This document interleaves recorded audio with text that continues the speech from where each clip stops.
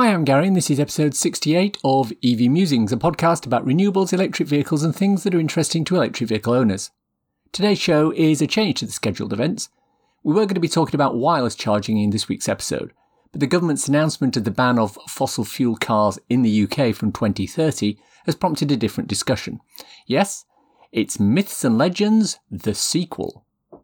Before we start, I wanted to tell you that next week will be the episode I've been working on for a little while, the discussion with the charge point operators. I've spoken with Osprey, formerly Ingenie, and BP Chargemaster, and asked them some questions about why they put chargers where they do, why they put one instead of two or more, and why they've chosen the pricing models that they have. It's a very interesting discussion, and I advise you to have a quick listen to that when it is released.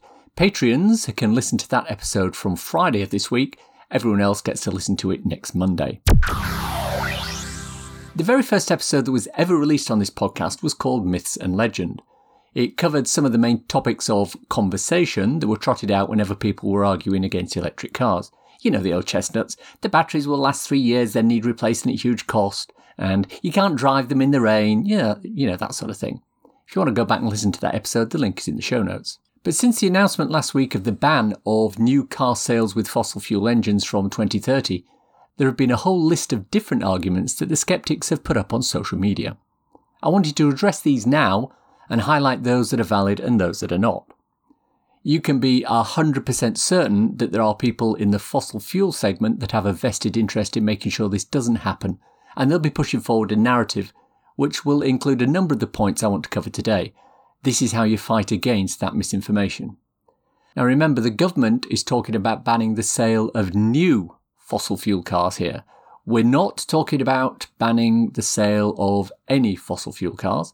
So this is mainly aimed at fleets, at companies, and those people who like to buy a brand new car every couple of years.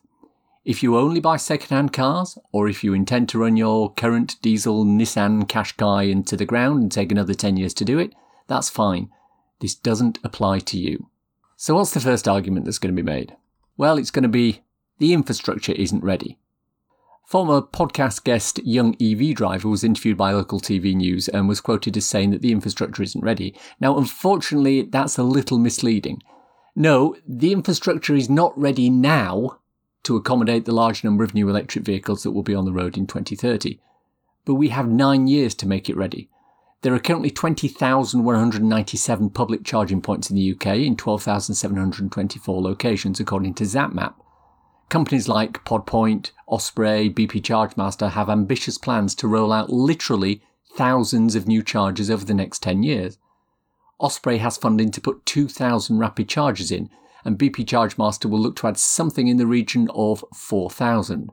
And that's just two of the main players in this area. The government has also committed to spending £1.3 billion in implementing new charge points, presumably a mix of rapid chargers for quick boosts and some of the slower chargers for grazing. We'll come back to grazing in a little while. So the next argument is going to be, if everybody plugs in, then the grid will collapse. No, it won't. For several reasons. Firstly, not everybody will plug in at the same time. As has already been established in previous episodes, 40% of houses in the UK don't have off-street parking, so plugging in for them is not an option. This means, in reality, that only 60% of the people buying new EVs will be plugging in at some point to charge. But in much the same way as all the 30-odd million cars in the UK don't head to the petrol station at the same time now, these EVs won't all be charging at the same time. In our episode on the Kia e-Niro, owner Andrew Till told us, it just keeps going for ages. I mean, I don't have to charge it for 2 weeks, doing the school run. As I said, that's 24 miles a day. And it's all done from his home charger. And that's not unusual. I can go about a week without charging, and I've only got a car with 105 miles of range. With newer cars, the longer ranges mean that the length of time between charges becomes greater. Secondly, the National Grid have said they're happy that the grid can cope. I mean, Coronation Street mid-episode break causes a huge surge, and that doesn't seem to be an issue as people pop the kettle on for a cup of tea. Yeah, there might be some local infrastructure that needs upgrading, but the government will help fund that, and the power companies have 9 years to put that in place. The corollary to this argument is, well, we'll need to build 10 new power stations to cope with the increased power that's needed. No, we won't, because there will be a drop in the amount of energy needed overall because we'll stop refining as much oil into petrol. At the moment, we already have underutilisation of the grid at night when companies like Octopus Energy will actually pay you to use the power they can't get rid of. If the grid is overstretched, how can this happen? Finally, on this subject, the addition of new EVs to the grid will also bring on the ability of vehicle-to-grid charging to come into play and help level the load on the grid overnight. So the next argument is going to be that one about batteries. Yeah, we're going to have to get a whole load of new batteries, and disposing of the old ones is not a very green thing. Yes, it is. In fact, recycling of batteries is super important for the whole EV life cycle. This whole canard of batteries lasting 3 years then needing to be replaced is such abject nonsense that it's actually causing a problem for the recycling industry. There are companies out there that can recycle batteries and turn well over 90% of the recycled components back into new batteries. But there are so few batteries available for recycling that they're having to use ones that have been picked out of old hybrids and crashed vehicles to actually test the process. Remember too that batteries don't go from the car to the dump. They go from a car to a second life usage to a recycler. Second life usage is putting batteries into things like home storage solutions or using them to store power from a portable generator, things like this. This extends the life of the battery and reduces the amount that get recycled. Obviously, as more EVs come onto the road and more accidents will happen, we'll see more batteries available for recycling, so the cycle will continue. Yeah, but Gary, people with no off-street parking won't be able to charge. Yeah, that's right. That is 100% right. But why is that a problem? At this exact moment in time, nobody with a fossil-fueled car can fill their car at home. But that doesn't seem to be a problem. So why is not having a home charger an issue? Co-founder of the podcast, Simon, has just finished his 3rd year of living with an electric car in a flat that has no ability to charge. And he has no problem topping his car up. There are numerous options for this. With EVs, as we've said before, grazing is the way to charge. For example, you put your car on charge when you go shopping. Tesco has charge points at hundreds of its larger stores. Morrison's are served by Genie Point Rapids. Aldi and Lidl have teamed up with Pod Point to provide charging at their stores. Many big shopping centres have added EV charging to their car parks. Charge while you're at the gym. Ballantyne's have Instavolt chargers. Charge while you're watching a movie. Go to somewhere like Oxford and charge in their park and ride car park while you spend the day in the city. Tesla destination chargers are also pretty widespread and available for all EVs that have the right connector. And then if you absolutely must charge overnight, find a local fast charger and spend 15 minutes there. Petrol stations will also be places you can stop and charge. BP ChargeMaster is already rolling out high-speed chargers at the petrol stations it owns and operates. Shell has chargers at many of its forecourts, and it wouldn't surprise me if one of the other top 4 charge point operators moves into that arena shortly. There are many, many options. It's just that they require people to think a little bit more than they do at the moment, which I agree could be a bit of a problem. But the majority of charging for those without off-street parking is going to be at work. As the rollout continues, companies will start to put fast chargers in their car parks. You arrive at work, plug in, and when you leave at the end of the day, your car will be full. The government will help this, and as a large proportion of the new car purchases are company cars, it really makes sense that this is going to happen. So let's come on to the old one about cost. Electric cars are too expensive, nobody can afford them. Not true. We've done an episode on this before, but the basic logic is a £30,000 electric car costs exactly the same as a £30,000 petrol car. Remember, we're talking brand new cars here, not a second-hand car or, a runaround that you've just purchased from somebody that you know. I did the maths and realised that the lease on my Kia Soul is way less per month than the loan I would need to take out to buy a similarly spec'd Honda CR-V fossil fuel vehicle.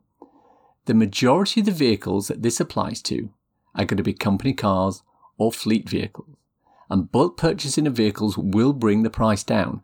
I worked in the taxi trade for a while, and I know for a fact that if you're ordering 200 Nissan Leaf 40 kilowatt hours, you can get them for a lot less than the retail price to the public. Also, as Robert Llewellyn mentioned in his recent Peugeot E208 review video, the one thing that people tend to forget is that if a company produces a car that has both an EV variant and an ICE variant, the EV is always more expensive than the ICE variant. However, the EV is always a much higher spec'd car than the ICE version. Comparing the base price petrol version with the electric is apples and oranges. Having said that, the electric Mini is already cheaper than the Cooper S it's based on, so you're comparing like for like in that case. Furthermore, absolute price parity for EVs is expected within the next couple of years when battery prices drop below $100 per kilowatt hour. And the UK government is going to be providing grants of about £580 million for people to buy electric cars, which is also something they already do in progressive countries like Scotland. By the time the ban comes into place, the price issue will have almost virtually disappeared. The final argument you'll likely hear is this one. I need to carry 2 cords of wood and a snowmobile 600 miles without stopping, and there isn't an electric car made that can let me do that. I know it sounds stupid, but that's an example of something I found on Canadian Twitter as an argument about why electric cars won't work. It basically means that there's always an edge case being put forward for where an EV is the wrong car, and they're extrapolating that to mean that because this edge case won't work, it won't work in general. Just for your information, a cord is, roughly speaking, enough wood to put into a 6 foot by 4 foot trailer and stack it about 4 foot high. And yes, there will be people for whom an electric car will not work at the moment. People wanting to tow heavy trailers, or sit more than 6 people with luggage, or business reps who do 500 miles a day driving and don't have enough time to stop and charge. Although I think that's unlikely and quite possibly dangerous. But in 10 years' time, with the rate of change of technology, the number and variety of EVs on the road will be much, much greater than it is today. The variety today is much, much greater than it was even 5 years ago. Back then, you basically had Tesla, Nissan and Renault making EVs. The Nissan and the Renault were small with a moderately limited range. And this year alone, we've had new cars announced or released from Peugeot, Honda, MG, Vauxhall, Volkswagen, Mazda, Mini, Polestar, Porsche and Skoda. These range from small city cars to supercars to SUVs to family cars to estate vehicles. The market will start to open up and manufacturers have 10 years to start to meet that market and produce the cars that are needed. The technology is there, it just needs to be put into place. It must be said, however, that there are going to be challenges with this goal. The timeline's tight, and there are obstacles that will need to be overcome. One obstacle is political lethargy. The targets and policies put in place by this government could quite easily be rolled back, altered or delayed by a subsequent government.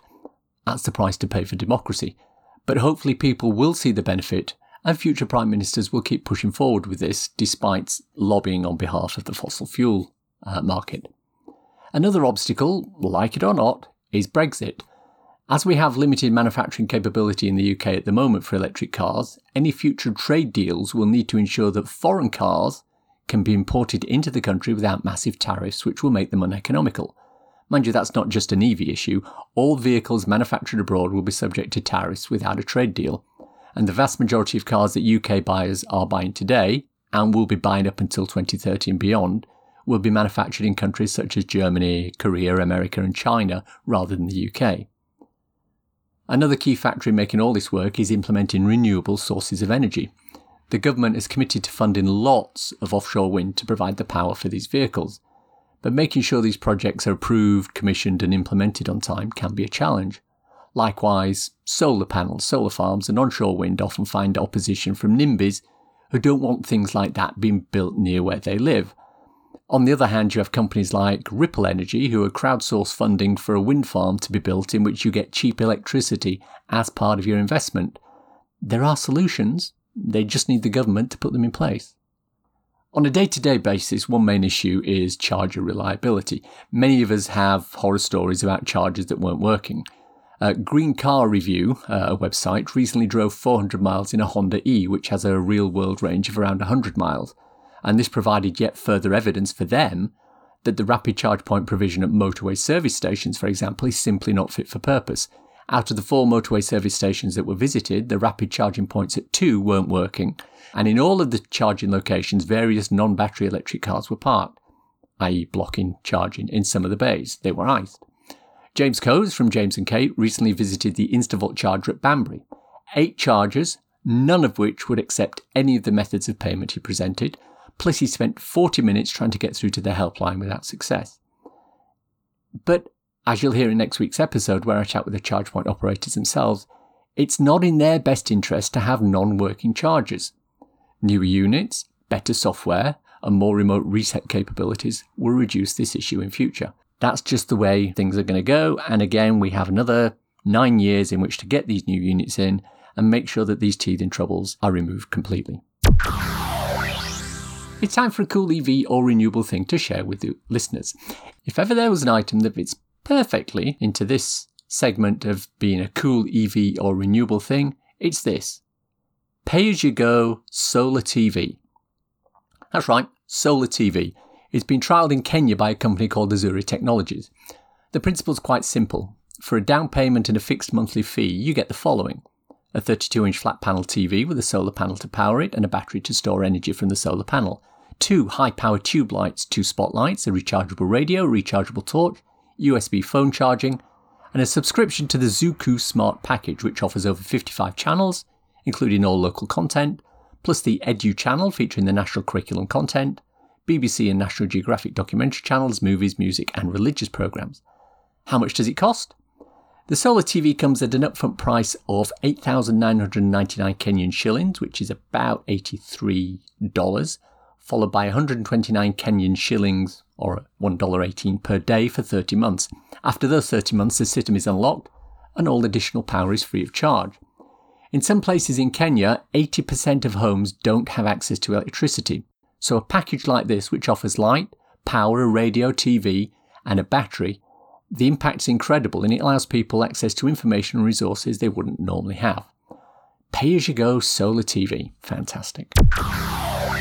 And that's your show for today. Hope you enjoyed listening to it. If you want to contact me, please use the EV Musings Twitter account, MusingsEV, or I can be emailed at evmusings@gmail.com. If you want to support the podcast and the newsletter, please consider contributing to become an EV Musings patron. The link is in the show notes. If you want a quick reference ebook to read on your Kindle, I wrote a little something called So You've Gone Electric. It's available on Amazon worldwide for the measly sum of 99p or equivalent, and it's a great little introduction to living with an electric car. At the moment, it's free on Kindle Unlimited, or if you're in the Kindle Lending Library, please check it out. Links for everything we've talked about in the podcast today are in the description. If you enjoyed the podcast, please subscribe. It's available on iTunes or wherever you get your podcasts. Thanks as always to my co-founder Simon. You know, he's always dreamed of living in one of those MTV Cribs-style places with a pool, games room, cinema, and a garage that holds loads of cars. I said to him, "You've got an i3 and an Escape. Well, why do you want a big garage?" He said he's looking to fill it with any car he can get his hands on. Peugeot, Honda, MG, Vauxhall, Volkswagen, Mazda, Mini, Polestar, Porsche and Skoda. Thanks for listening. Bye.